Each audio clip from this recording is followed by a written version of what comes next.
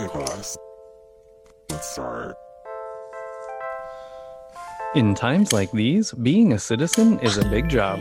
Thank you for joining us to celebrate the virtues of self-rule and debate the state of our republic.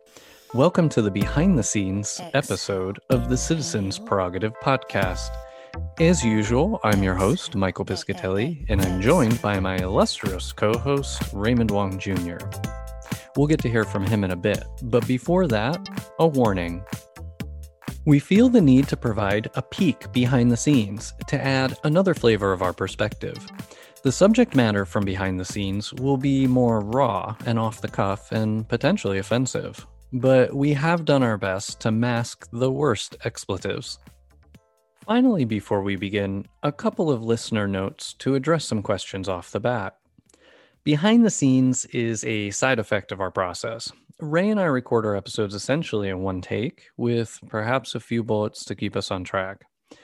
Prior to each episode, though, we catch up. We talk personal, business, and everything in between, including bathroom life. We spare you those details. I digress. The episode that you're about to hear is cut from the prep time I just described, which is usually completely off the record. At least it had been until now. We are now live. I touched it. But The button. and it's counting. This is 10:06 a.m. 3/21/2021. This is behind the scenes content with Citizens Prerogative. You know what? I heard that we might be on the same time zone going forward. Have you heard that rumor? Like they're going to keep it? Oh, who's going to keep it? I suppose the Time people. Like, who's in charge? I never knew. Is there like an office in Washington where they like just have clocks? And they're just like, well, should we do it? Should we not? Like, what do they do? Maybe that's the only business they discuss. It's interesting because daylight savings is implemented state by state, I think. True, right? That's why Arizona accepts itself out, as well as a few other states. They just don't participate. So really, but if the federal government stops recognizing it, right? Because isn't that the big one? Like, if all the federal offices stopped switching, that would be big, right? That means all of the, technically, or something like that. In today's world, anything the federal government does, a hand number of states will do the opposite for the sake of it. So I think if we have any good chance of having daylight savings be retired, that we make it a state initiative against the federal government, and then all the states will participate. Oh, I like that. I really like that. And only 1 minute, 30 seconds in, and you are hot. Solutions abound. Local is everything in our system. Well, you're right. And actually, I think Arizona and even California have some of the best local control statutes out there. I think we can get a lot done. As a matter of there's fact, just a lot of people in California. It's very hard to get that many people to sign. A lot of people, a lot of opinions, although they're getting behind a recall effort. So we'll see.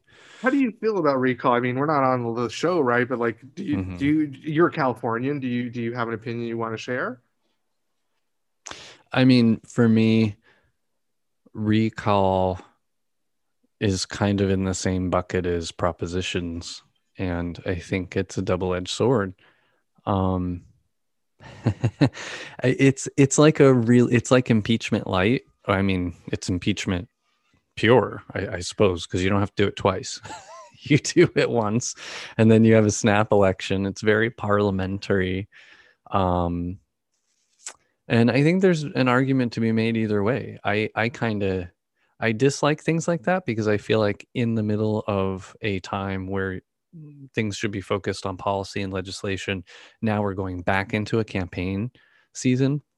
So if I felt confident we did campaigns efficiently, and it was like, yes, this is an atrocious governor and we're only executing it because he's putting people in camps. I think maybe the bar is a little too low. Signatures on a petition is a low bar to initiate a recall, in my opinion. But I'm not cold on the mechanism. I'm just cold on the execution.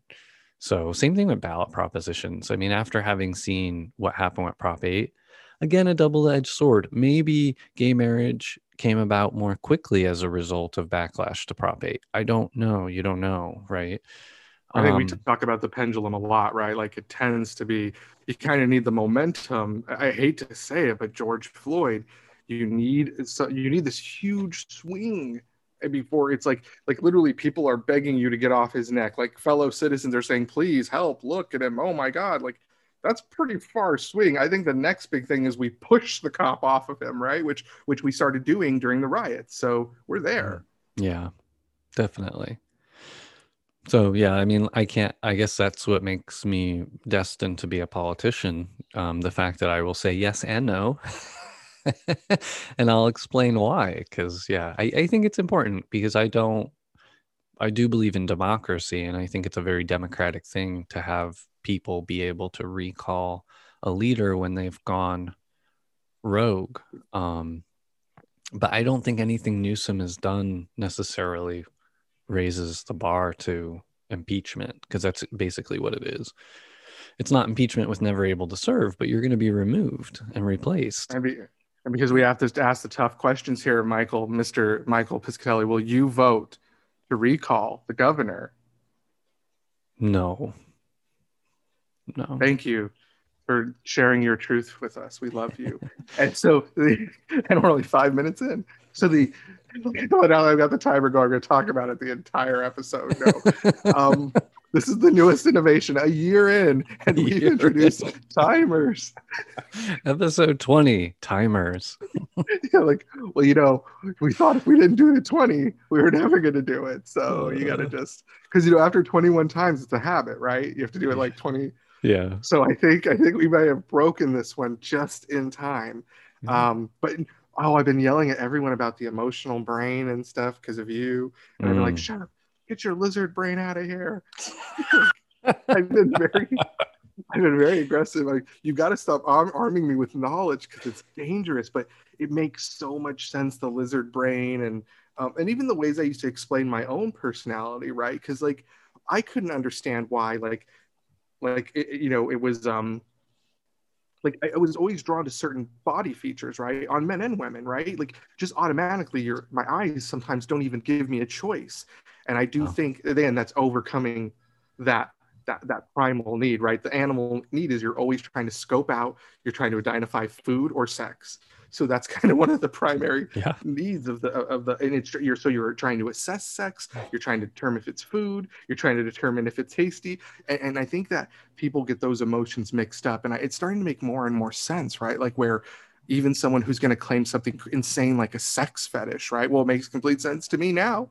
I'm glad I had such a long conversation with you because of course it's sex for them. Their animal brain has minimized that individual to an object of food and sex, and they're just an object. Mm-hmm. It's almost like I feel like individuals who are saying something like that, they haven't released that individual to their emotional brain, right? They're keeping it in that one spot. Yeah, they're not using their prefrontal cortex to override their their innate drive. To put it in context, right? Yeah, you are feeling that way, you're drawn in that way. It's funny you bring up sex too, because there's a whole other set of components that come to bear on it, especially when you look at differences in behavior between men and women, because men are, from what we understand from studying the brain, are much more spatially oriented and visually oriented. Mm-hmm. Women are much more intellectually oriented, and intellectual being they're a little less stimulated necessarily by what they see. They're more so by what they think, what they consider about something. Yeah.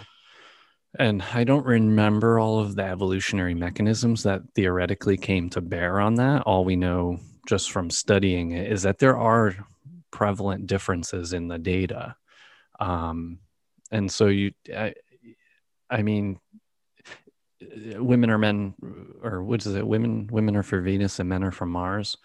Kind of tries to play into that on the science side to say, well, regardless of behavior is different, and it's different in these ways. And that's why guys we tend to stare at things, or we're much more stimulated by watching something like pornography than women generally are, because women are more interested in maybe some of the longer term advantages of coupling, and men are more focused on the short term advantages that they can get out of coupling, Is and that that's more evolutionary. I'm trying to understand a little more where I may have heard this before. So is that the similarity they see in the gay male's brain, where in some in gay men they show the enlarged mechanism like the female, like there's a specific portion of the brain that's larger in the sexual region that has to do with that, like you said, this. And I'm oversimplifying simplifying it because I heard it like 20 years ago, I think. But the Yeah. study had to do with the gay brain. Sometimes will mimic the more emotional connection, like the female brain has. I don't know if that makes sense, but We're still digging into that, okay. especially because gay is a different level of complex. It's a Yeah, level of complexity we haven't really dug on yet, scratched the surface because it's so much of a scale. right. And just like sex differentiation in the physical body, the number, the series of events that have to happen with perfection in a female body that's bearing a child, everything that has to happen in the womb for that individual child to come out perfectly differentiated physically, Mm, anatomically as a male or a woman, it's incredibly complex. And there's umpteen things that can go not wrong, but not according change. exactly to, Yeah, exactly according to the cycle. And so if anything is a little bit different anywhere in that cycle, you get any range of differentiation, sure. that's not perfectly identifiable. We So also hear the like the set like what is it the this idea that the firstborn is always going to have a higher tendency to be heterosexual. yeah. Yeah, and that's only one strain of study. This is what hinted at the complexity of it because first of all, you can only use that only helps explain the prevalence of gay men and only in families where there was multiple boys, right? And then the eldest is typically straight and then one number of the youngest or many of the youngest are gay, and that's androgen insensitivity syndrome to a certain degree they call it. So somehow they believe in the womb the mother's body's immune system or some other Yeah. function is becoming sensitized to that particular chemical in a Mhm. hormone, and it's preventing it from reaching the fetus like it would have in the first child. The second child comes and the body's like, whoa, we recognize these things, we don't like them, and it reduces the prevalence while the child's in the womb. And the absence in percentage wise of that androgen, which is the male hormone, is where we see gay men come out. But it only works for gay men. It doesn't explain anything about lesbianism. Yeah. And it only works for gay men in that birth order. So, if someone has only one child and that child is gay, this doesn't explain that necessarily. We don't know what stimulus caused that womb to become desensitized to androgen, but as they look into genetics, maybe we'll find out insensitivity has been passed down somewhere in Right. epigenetics. But again, we still don't understand what's happening on the female side of the spectrum. So I'm gonna. I know Mhm. I hate to do it, but of course, over here in the Phoenix hub of Citizens Do Good, we are working on the ant study project. So we've got our five colony. And the good news, we just expanded one of the colonies. They're getting so big, we had to Oh, add an extra room. Yeah, this is they're huge. organic They're like growth. Americans. Yeah, all organic growth. And this is seed faring. But one of the colonies in particular, they've been diversifying and you have to understand they're all clones of the same female queen, right? These are not new different species. That's not how it works, right? So they're all clones, right? But what I've noticed is now they're developing unique types of clones. So using a combination of heat and different types of food and available resources, just like you're saying, it's crazy because they cook their youth, like we cook them in our bellies, right? But they Hmm. cook their youth on the ground. They have them out there sitting in a pile. And so using different temperature zones and using different feeding and types of foods and concentration of foods and all these different variations, they started creating huge, bigger than the queen ants themselves, and then Wow. smaller ones, tiny, tiny ants that are servicing the eggs now.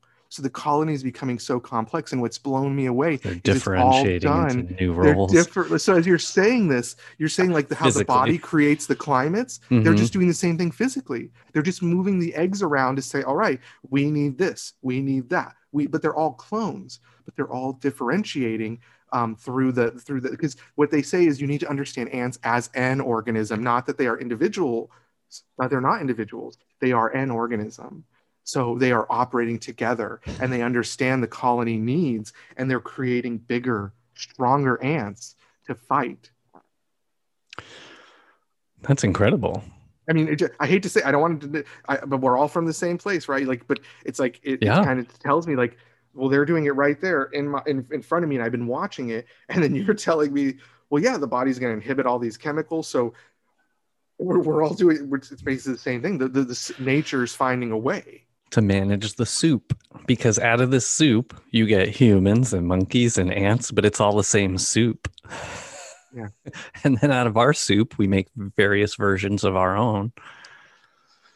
It's crazy, because I mean, even children are coded for scarcity and abundance when they're in the womb too. I was talking to Danielle about this, because the more we study epigenetics, the more we understand how programmable we are. DNA isn't everything. How DNA is expressed can change from person to person, and how DNA is expressed within us during our lifetimes can change. Why fast food's so dangerous. Yeah. You know, more and more you become that. You see, like, because I see my family members, because, you know, my family, we've got some bulky ones, and you see the ones that really dove into fast food as a primary food source. And then all of a sudden they change their diet. And these people that I thought were just these huge, big boned people are suddenly as thin as a rail. And you just pull back, and looking at this and listening to all we're talking about, I keep denoting that, yeah, it matters a great deal what you put and where you are and what you do with this body. Like it does, there's an effect. Yeah, we don't exist in isolation. I mean, there's a big debate as to where we even begin or end related to our biomes and all that stuff. Yeah, and even the ants, they reject stuff. I've given them some stuff I've given them before, and they're like, we've had live worms, because I give them dry worm. But it seems like they look at it and they're like, where's all the goo? It's like the dry worm is not as good as live worm, apparently. So they get picky. Makes sense. I'll store that for winter or something. You know, actually, this ties to some articles that are popping up all over the internet because of who knows what, but male fragility, we'll call it. So I don't know if you've noticed, there's this prevalence of articles now focusing on sterility in our general population and the increased prevalence of issues in sperm and the ability for men to produce sperm that can actually conceive children. And there's a marked decline in fertility across the board. Both women being able to carry a child to term, and men's ability to actually produce a sperm that can mate with an egg. And that's all environmental, because of the environment we've been creating. Do you think it's the chemicals. Energy drinks? It's a whole boatload of chemicals. I don't know if you recall. Because they're all competing.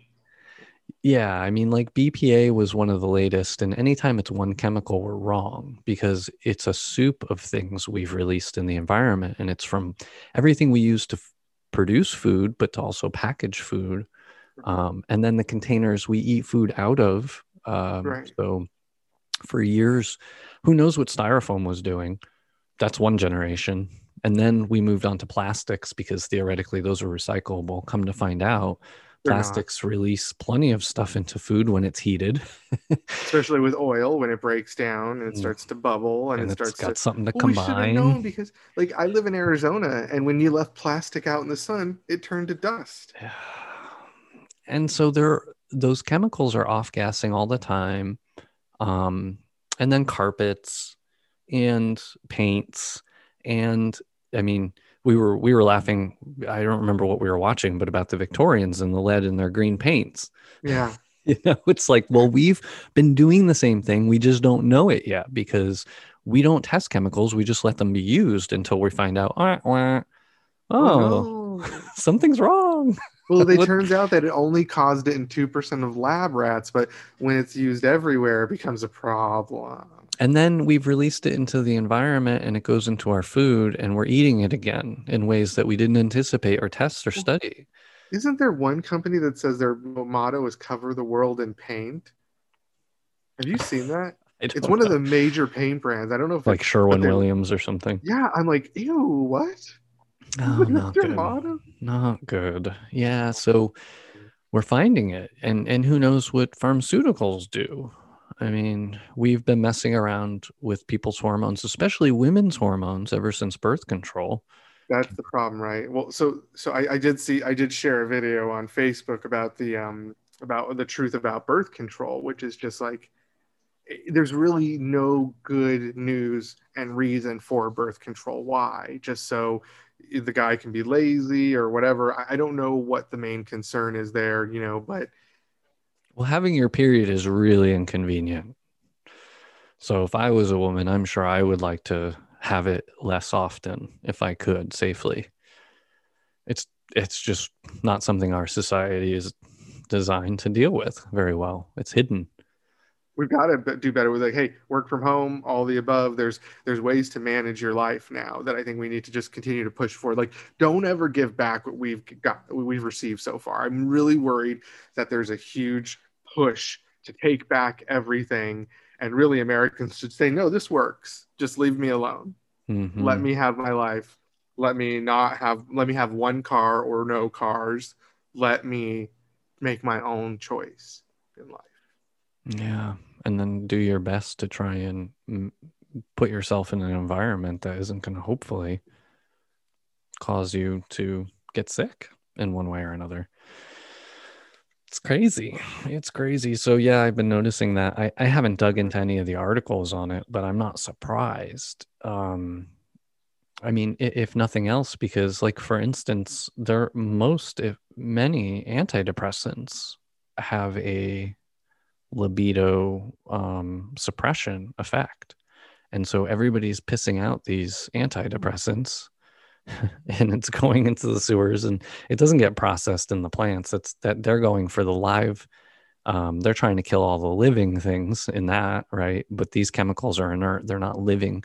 And then they get dispersed out into the ocean and they get into our food and back into our supply. And then the animals, like there's a lot of fish and whatnot that are also going sterile as a result of the chemicals we've been flushing.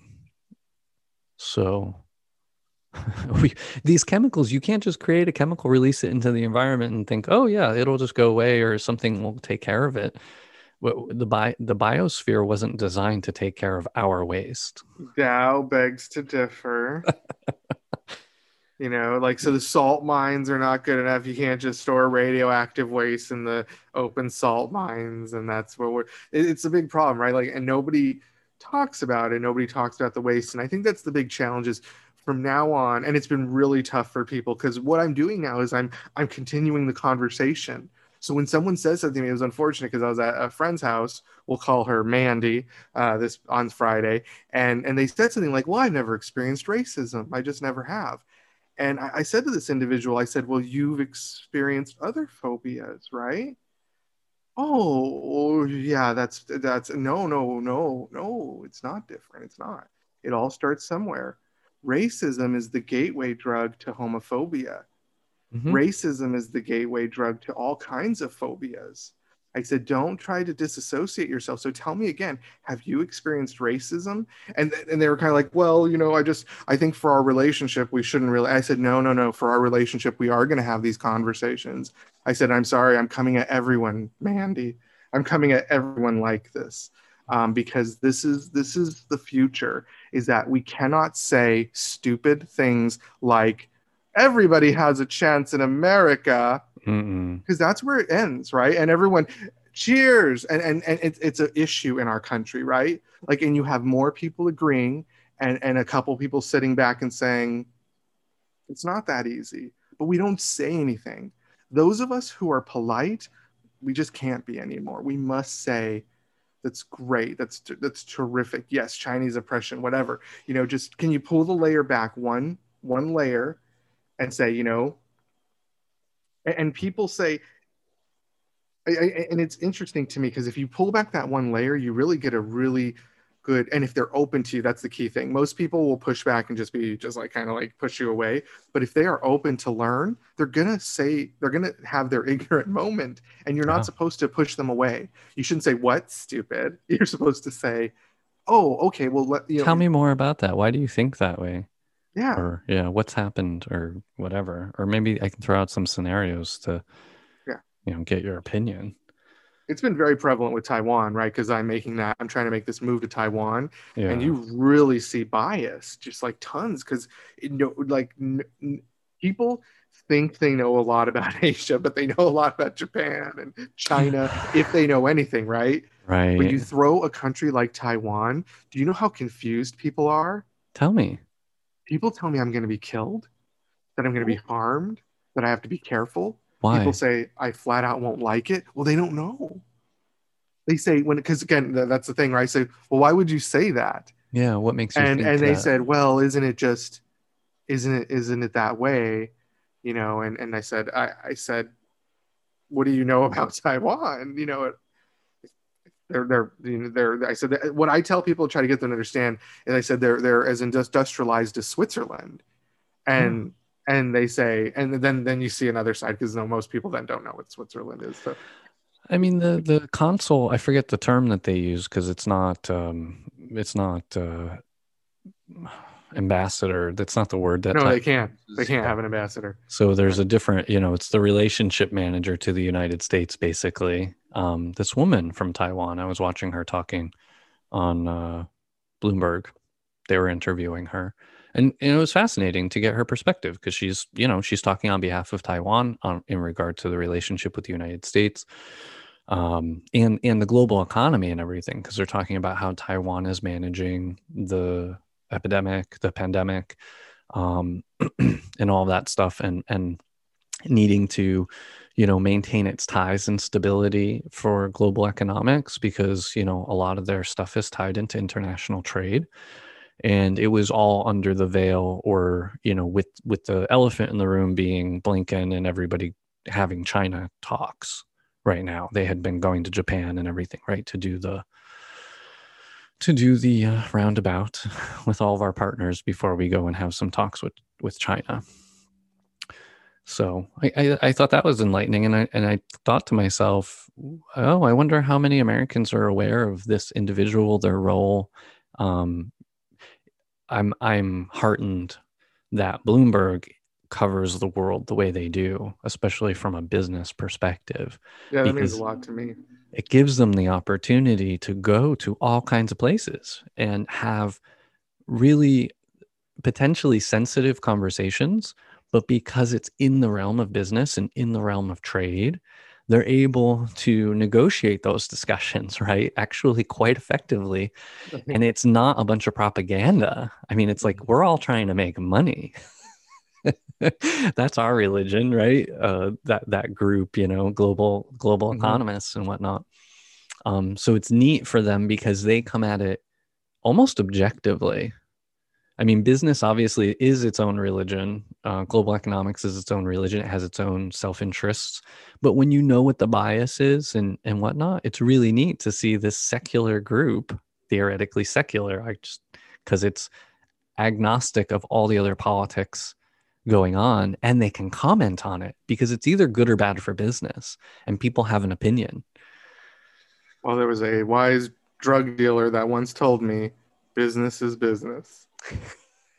It is the world around. He had a problem with my homosexuality, like always. We worked together, but he would just deal with anyone though. Like it didn't matter if they were there. And when I saw him dealing with a person not like himself, more like me, I said, "What's going on?" And he said, "Business is business." And I've carried it with me since then. IHOP in the 90s. I've carried that with me. So I tell people business is business, but I'm speaking from a drug dealer standpoint. I don't tell people that, but that's where it came from. That is funny. That's so true. I want to just go back really quick to a point you were bringing up earlier because it triggered something I was listening to recently about pluralistic ignorance. Ooh. And it's a really big word for not a complex idea, but it's a hard idea to think about. It's this is science, sociologists trying to study the effect of like Jonestown as an extreme example, Okay. where and this can be applied in any circumstance. It could be drinking on college campuses, but there is a prevailing culture. I mean, because this also touches on the emperor has no clothes, that parable, where the child who had nothing to lose is the one who calls out the emperor, whereas everybody around the emperor was like, yes, you have the best clothes, and he's not wearing anything. Excuse me. This pluralistic ignorance thing comes into play when when the majority of a group of people believes something, but they do not express that or share that among the group, and they behave in a way that's opposite or different from the way they believe. So like the majority of people, the majority of this particular college class on campus goes out and parties every Friday and drinks to the nines. And there's a lot of energy around it and discussion, and everybody participates and goes all out. But when you survey everyone individually about their personal feelings, not what they share with their friends, but how they feel about it, they're uncomfortable. They don't like it. There's a lot of things about it that they feel is inappropriate, but they won't speak up. And this happens all the time, everywhere, constantly. It's a function of our psychology where we all know, like a large group of people knows something is right or wrong. Like in Jonestown, the majority of the people at Jonestown actually didn't want to be there at the end, but most of them ended up drinking the Kool-Aid and dying. And it's rare. That was one of those rare cases where some people even came in from the outside, like Jackie Spear, and I forget who the senator was at the time that she was with.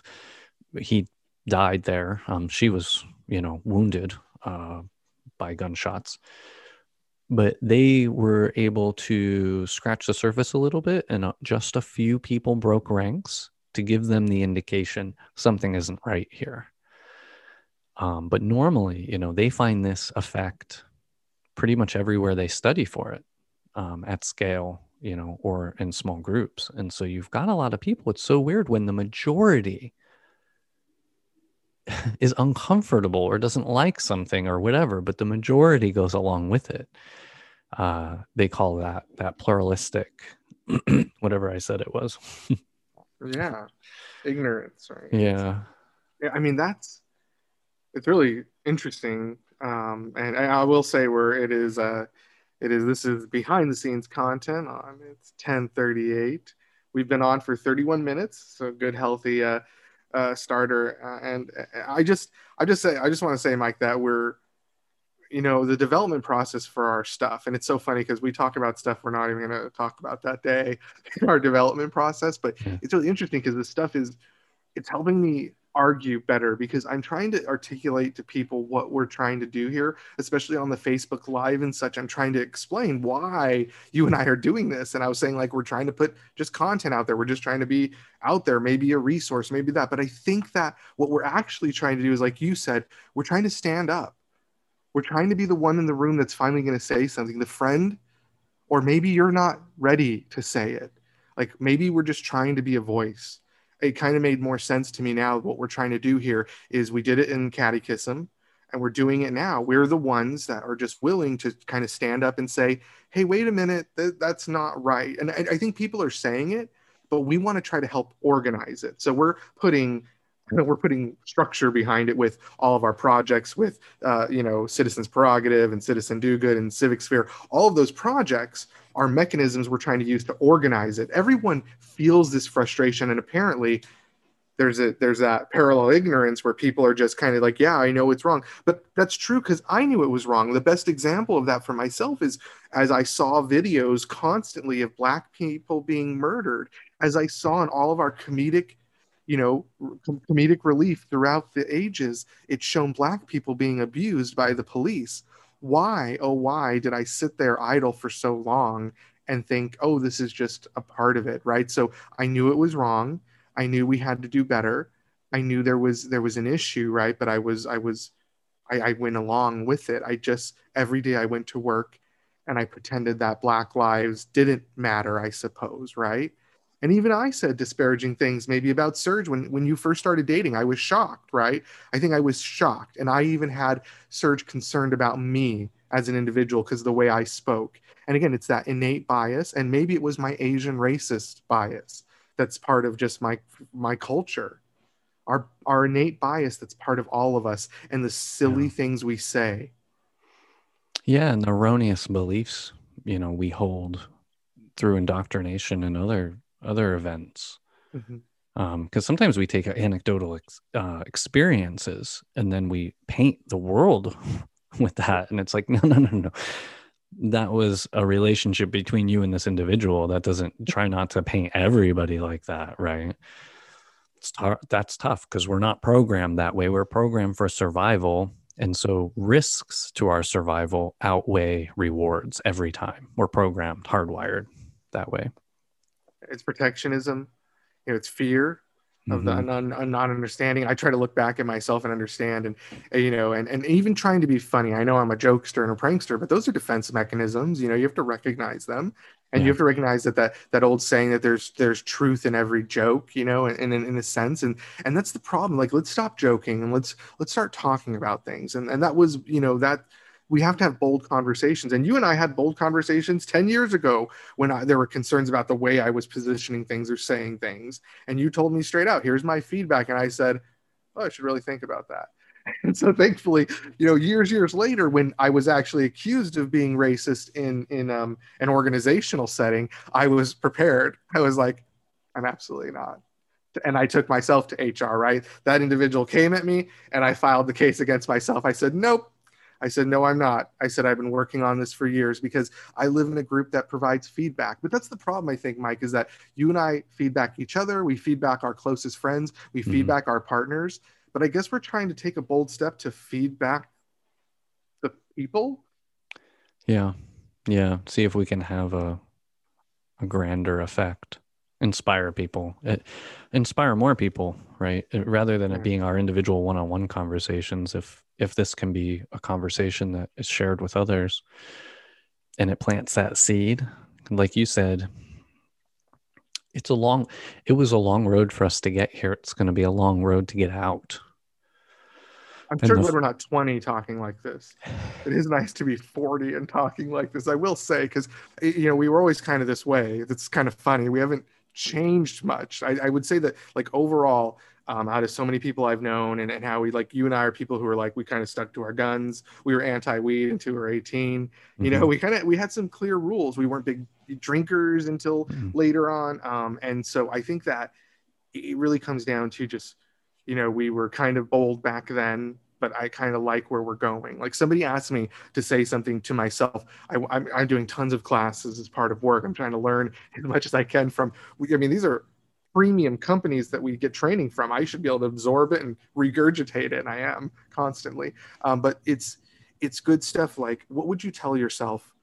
Go back, 40, right? Michael, you're 41. And you go back. 40. Well, I just thought because I'm turning 40 this year, you're 41 already. Okay, so you go back in time. You're 40. And by whose calendar, sir? We get to be the same age for several months, just so you know. We have that opportunity every year. Keeps us close enough. Keeps us somewhat connected. That's the stars. But what was I saying? Okay, so what would you tell yourself? What would you tell yourself? Go back and when you're trying to examine your values, what would you go back and say to yourself? What was something, piece of advice you would tell yourself? And I thought about it because I've done a lot of bad things. I've done a lot of good things. I've done a lot of things I shouldn't have done. And the one thing I decided to tell myself was, you were right. It's not what you know, it's who you know. I mean, it's not who you know, it's what you know. Keep pushing. So I said, you were right. It's not who you know, it's what you know. Keep pushing. Because I do believe you can get somewhere by who you know, but I do think it's more fortitude if you back it up with what. And it's been a longer road for me, a much longer road. And in even some ways, I've given up compensation for the sake of personal development, I feel. And companies were able to give me a discount rate because of my lack of the paper, my lack of the degree, whatever, right? I don't know. I don't know exactly, but I know the stuff that I'm doing still supersedes a lot of what I see in the higher incomes. Like, I sit here perplexed. And I think my opinion is that because so many people came in through the universities and were ported into higher level positions, so you never get any chance to get any grit. So if you're not a strong creative thinker, which is not the strong suit because we've eliminated all arts programs, if you're not a strong, thinker, creative thinker, and all that's left is frankly, the football and frat mentality, which you were just talking about, that's all that's left of a school. You're not going to be ready. And they're not. They're just highly charged.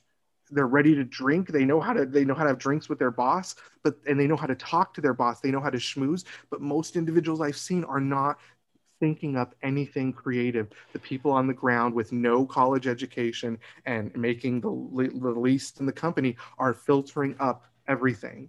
And it happens the whole time, right? Even to the CEO, he's filtering up to someone at the top, someone up there that's pulling all of our strings. Exactly right. Yeah, and my feedback to that younger person is just keep thinking critically. Examine everything critically. Question your assumptions. I'm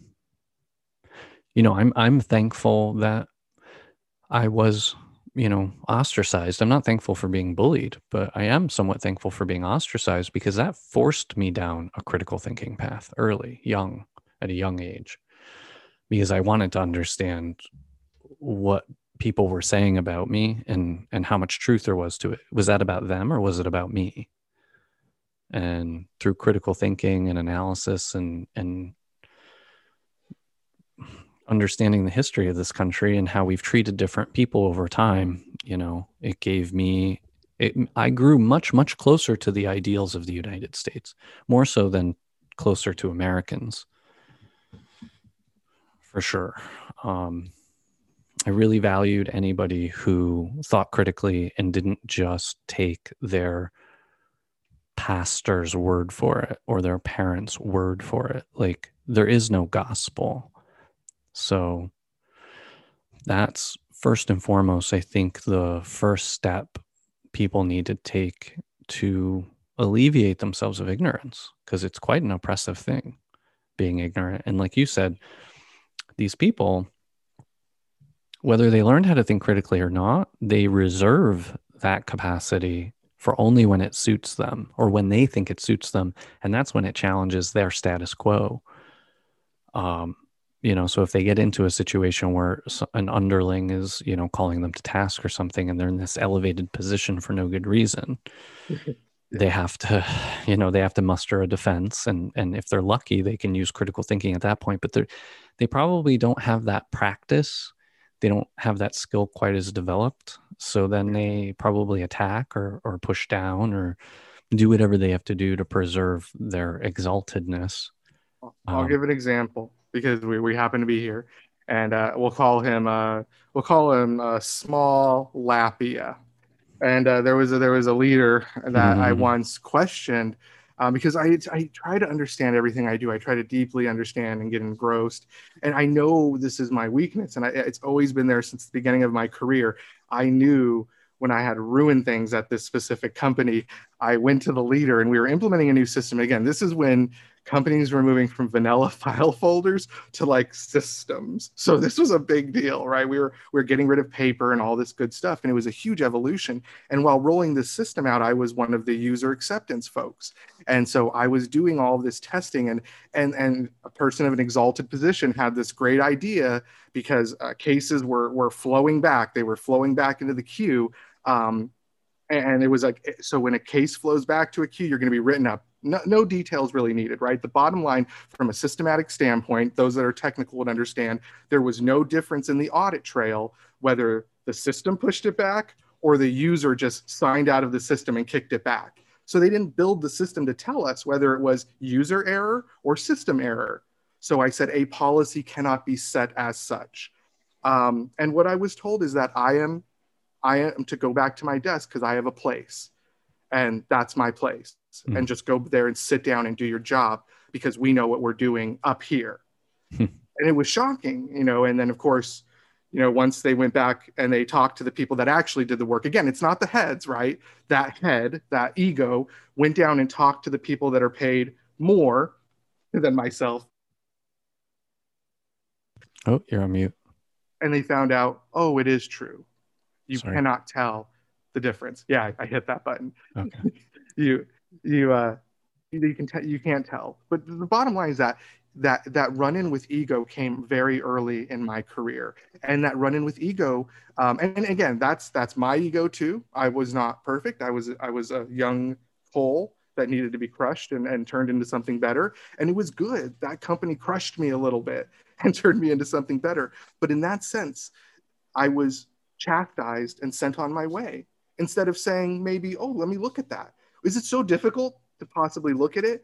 But no, chastise and put on my way. The problem is here's my issue, Michael. I didn't stop there. That's maybe why you have me on the show. I said, I'm trying to keep you from embarrassing yourself. You don't understand how the system language works. I do. I'm trying to give you a little bit of insight before you create a policy that's going to hurt you. So let me put a pin in that. And then I think we're gonna end the behind the scenes. I don't think I have any final thoughts for that. We covered a lot of ground that I think was really useful. We covered a lot of ground. Be critical just of yourself. I just want to say, like, the Asian hate is a real thing. It behooves us just to say that we are just outside of that week. And I just want to say that if anything makes it onto as a closing statement, is that I spent a lot of time crying on Friday and probably earlier in the week, because the Asian community is a community that is highly sexualized and fantasized. And I only know that so deeply because growing up as a gay Asian man, I constantly had to, people would hear my name or they would know I'm Chinese, and there'd be this whole assumption about who or what I was. So most of my life wasn't dating. It was spent negotiating the fact that I wasn't going to meet their Asian sexual stereotype. And so I know we broached a little bit on the thing that happened in Georgia and this hate issue. We broached on it a little bit, but this is a greater issue, and I'm having conversations with everyone in my life, and I'm also asking the Asian community to stand up and to stop falling subject to the stereotype as well, because we too are falling into it in some ways, by perpetuating it, being silent, or even, for myself, I don't allow the cutesy pictures. Things like that are a no-no for me. And it's in my family circle. I challenge my family members if that happens. I say, why are you doing that? Is that something you do on the normal? I know straight guys do it because I hang out with a bunch of straight dudes and they're like, yeah, peace. It's kind of a thing, right? But if you're doing it because what happens to the Asian community when the camera comes out?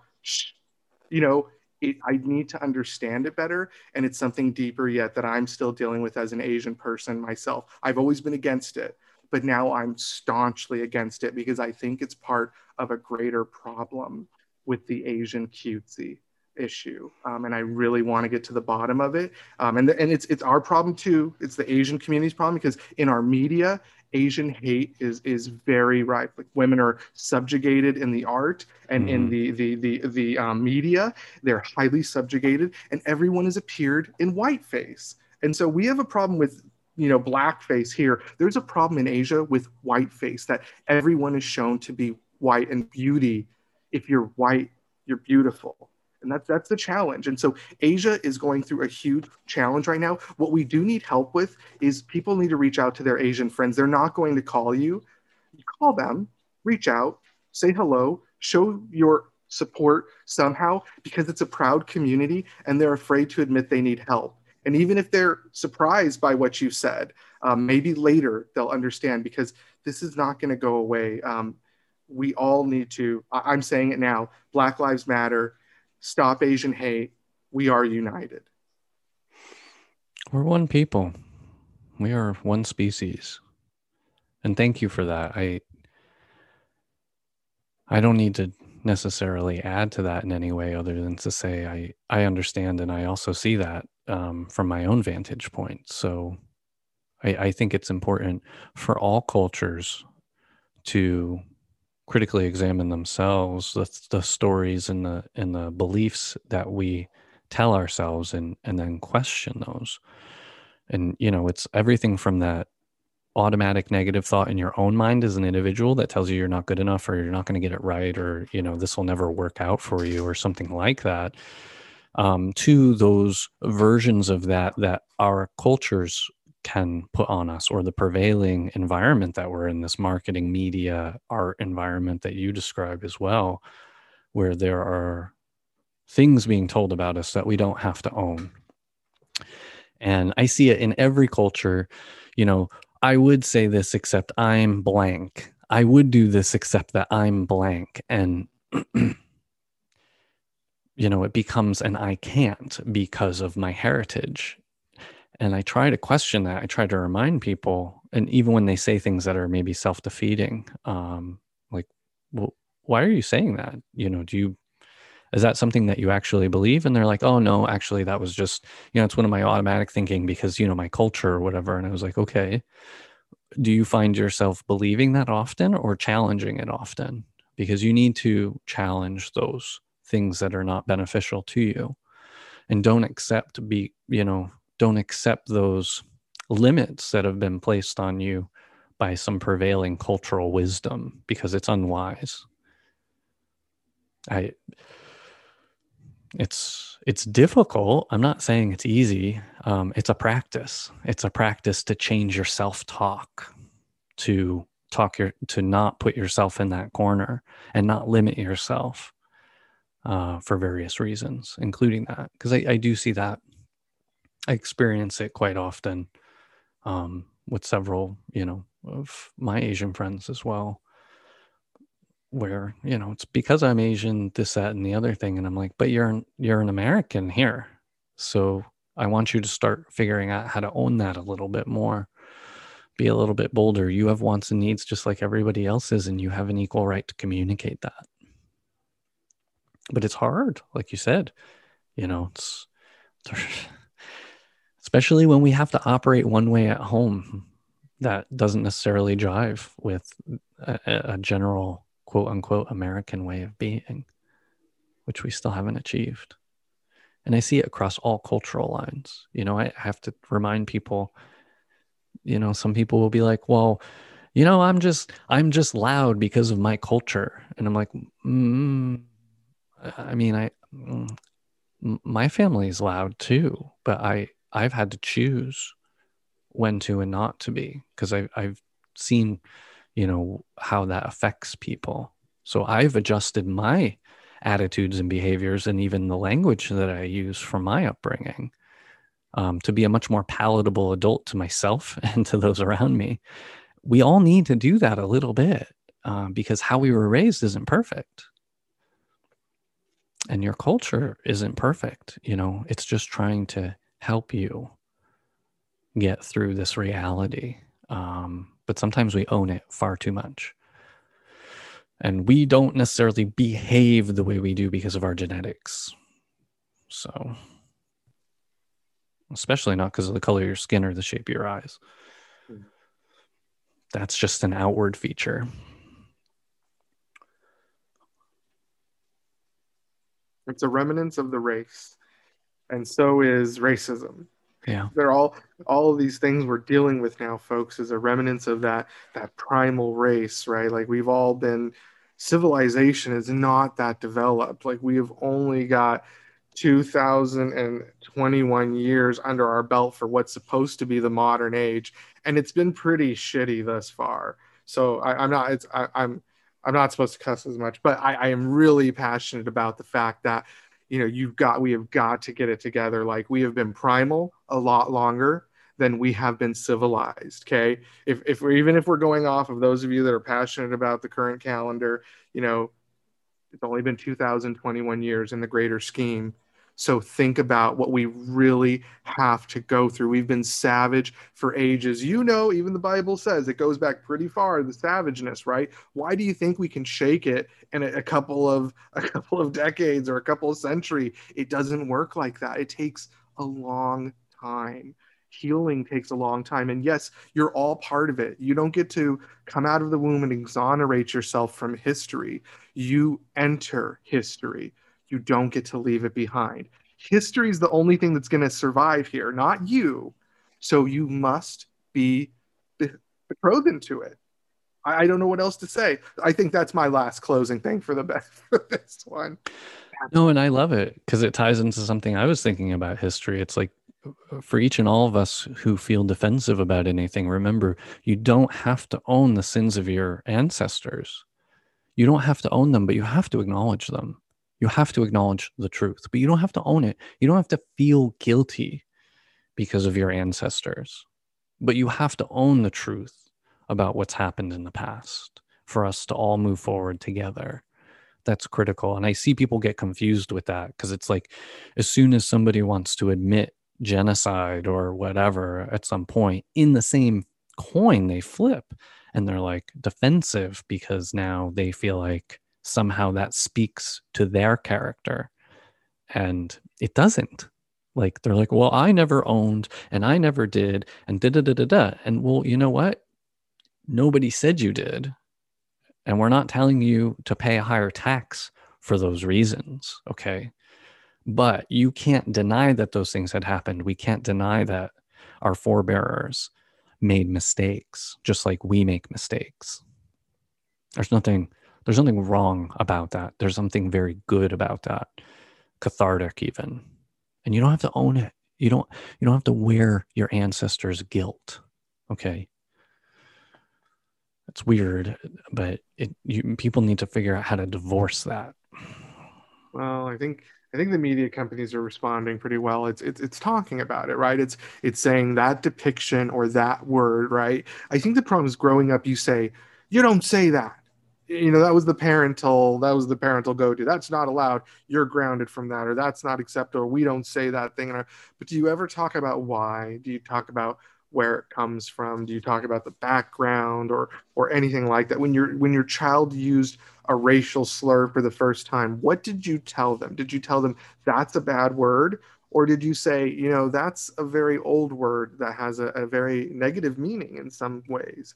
America has a very complicated past. You can find that history, right? And even some movies will help lead your children there. Some children's movies are now well adept with engrossing children in those facts, right? So I think that for us, we are obsessed. We're taskmaster obsessed as Americans, and we want to deal with the matter that's right there, lickety split, and close it so we can move on with the next big issue, which is usually checking our Facebook status, which is the problem. So you really need to dig a little deeper. Maybe use that media device to find a video for your child that can give them a rundown, because you were smart enough as a well-informed parent using the media tools. Instead of just watching mindless videos, you found content that you can use to share with your child later when they ask the tough question. Everybody's so busy posting about, well, my child's not ready for that conversation. We're not going to do that. And this is how I deal with my child. Why don't you just prep and then let us know how it went when they grow up? Really, like honestly, like social media is a great tool, but a dangerous tool. and you see that we're on the wrong side of it right now. So I mean, I keep going over all these extremes here, but I think we need to teach. We can't be too busy. When a child asks why, we need to not get annoyed. We need to lean in. If you're getting Mhm. annoyed, you don't need to have children then, I think. And I know we all get frustrated, but emotional intelligence, and we all do it at work. And that's the thing that frustrates me, is most of us pull it off 9 to 5 all day. But you're telling me when you see your annoying child, you can't give them the same benefit that you give Jim, Yeah, who drives you crazy non-stop. But your child, you don't have the same patience. We've got problems in this country. Our priority, and it's just priorities. I don't think that we're all like mental and that kind of thing. I think it's just a lack of prioritization. it is. We're And not that's putting where on we're our own giving feedback. oxygen masks We're first. giving feedback. Not enough of us are actively, consciously, daily putting on our own oxygen masks because it's a lifelong journey to Oh, that's breathe. so smart. That's the plane analogy. Like the Mhm. plane is going down, and you have to save yourself first, right? You don't put the child's. You have to secure your own oxygen, and then you can save the child. And yeah, save yourself. Yeah, Everyone breathe that oxygen. because otherwise you and whoever's dependent on you is probably going to suffer the same fate or similar fate, depending on who the inspiring role models are in your child's life. Like, if you're a terrible parent, the best thing for your child is to be exposed to a lot of other individuals who take a liking to them, so The that they village. have role models, right? Yeah, it does take a Thankfully. village to raise a child. I mean, I thankfully I had a decent neighborhood. Thankfully, I guess it was all white. Now that I think of it, I think there were very few people of color in my neighborhood growing up. It was mostly white, but they took a liking to me, and a few people there in particular. One of them very well. She took me under her wing, and she mentored me, and she developed me into who I am. And although I love my mother to death, my mother's one level answers were not good enough, because I would ask her, where does wind come from? And she's like, from there, from the sky. And I'd say, how do you get a car to change lanes? And she'd say, you just turn the wheel like this. So that's just, my mom was a wonderful woman, and she would answer my questions. They'd only go so deep. So for like half my childhood, I thought the car knew if you turn the wheel a lot, you're turning, right? But if you turn the wheel just a little bit, the wheels would like turn sideways and move the car sideways. So she didn't. And I know she probably wasn't thinking that a child wanted to understand forward momentum and all that stuff, but Yeah. it's No, I it and just I go had the like this. same thing. I mean, I think this is probably an artifact of being, children of the 80s that were born into working class households. I was go look it up. That was the answer to all my questions. I don't want to give you the wrong answer. I don't really know about that. You need to go look it up. You need to figure out how to learn. Mine was a combination of that, because I think at one point they had rolled out these cars that could parallel park. They had the wheels that dropped from the trunks and moved them sideways, right? So I'd already seen those in the media. So between my mom's basic explanation and seeing those cars that used to actually move themselves out sideways, it was a very short lived. Um, it was like, oh, it's all coming back, all coming back. I was Celine before Celine knew she was Celine. she's got she's got some time on you, but that's fine. It was before it was Nights of Endless Pleasure. I knew it was all coming back. This has all happened before and it will all happen again. History repeats itself. Well, there's only so many variables that are available when we're all stuck to the same green earth. And the problem is that I think what we kind of capsulated here, Mike, is that the people that want to change the game, right? The people that want to create new elements that were never supposed to exist, they need to be heavily engaged, right? So I'm the human constructs, borders, racism, all of these new things that are added that weren't part of the green earths. And let's get back to the Mhm. environment, let's get back to the earth basics, and realize that chemicals that are created need a thorough examination. Not an experiment on us for the last 30 years, Yeah. but an experiment in a lab for the last 30 years, right? So we could have said, oh, did you know it turns into dust and it's going to end up in the Arctic and it's going to end up in our environment? It's possible. So, I think they knew, right? That's what we're finding out. I think they knew. Well, whether they knew before or after, it's always too late because the profit has taken off. So, rather than an ignorance first, or ask for forgiveness first policy on the environment, we need to dial it back and have a do no harm evidentiary approach like we do for drugs, like FDA drugs. But we don't get do no harm. Like, we get to leave that to our children. But I think you and I and us, we're stuck in the rehabilitation period. Like, we've got to put a little investment back. It sounds like, especially with the release of all these chemicals into the ocean, such, and you're like, reef bleaching, coral bleaching, it's a real big issue. And we just got to pull back. Like, oh gosh, what is it? The even sunscreen, it's something that's good for us, but it's being released into the oceans en masse, right? So it can't bear. The system can't bear, because we were never meant to live in such microcosms, or we weren't all supposed, not all, 500 million of us were supposed to go to one beach, annually and party there. Just the environment wasn't designed for it. Or to operate industry at scale like this with no critical examination of side effects. I mean, we scale's the issue, right? Like, I think we developed in a microcosm because all these mini democracies and all these mini society, but now these global companies have done a really good job of making us feel like it's still local, but there's just this big conglomerate that's manipulating us and polluting, really. It's like Monsanto is not a household name. It all goes back to marketing, because the aim of marketing is to divorce the conscience from the cost. Like we talked about in an episode earlier, like the packaged meat, our butcher theory, right? Like, remove you from the butcher. You just see, meat. Well, it was born like that. Like, as far as I'm concerned, it came out of the cow just like this in a nice little shrink wrap. Well, how does the cow make the shrink wrap? Don't worry about that, son. Yeah, I mean, I told God you to worry about. Growing up, I thought farms were there for the purpose of teaching us how we used to do things. You thought they were museums? They were museums. I didn't think farms were operational. I was like, really? We still get milk from cows? That somehow it just gets to the grocery store all packaged up, huh? Hey, Bill Gates likes you. Gosh. You're not so far off, young Piscatelli. I was a child of industrialization. All right. With that, I'm going to go ahead and cut the recording.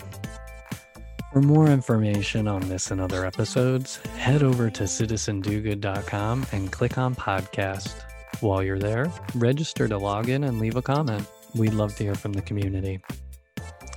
We've been your hosts. Thank you to Mr. Raymond Wong Jr. And thank you, Mr. Piscatelli. It's truly been enlightening. It's been something, that's for sure.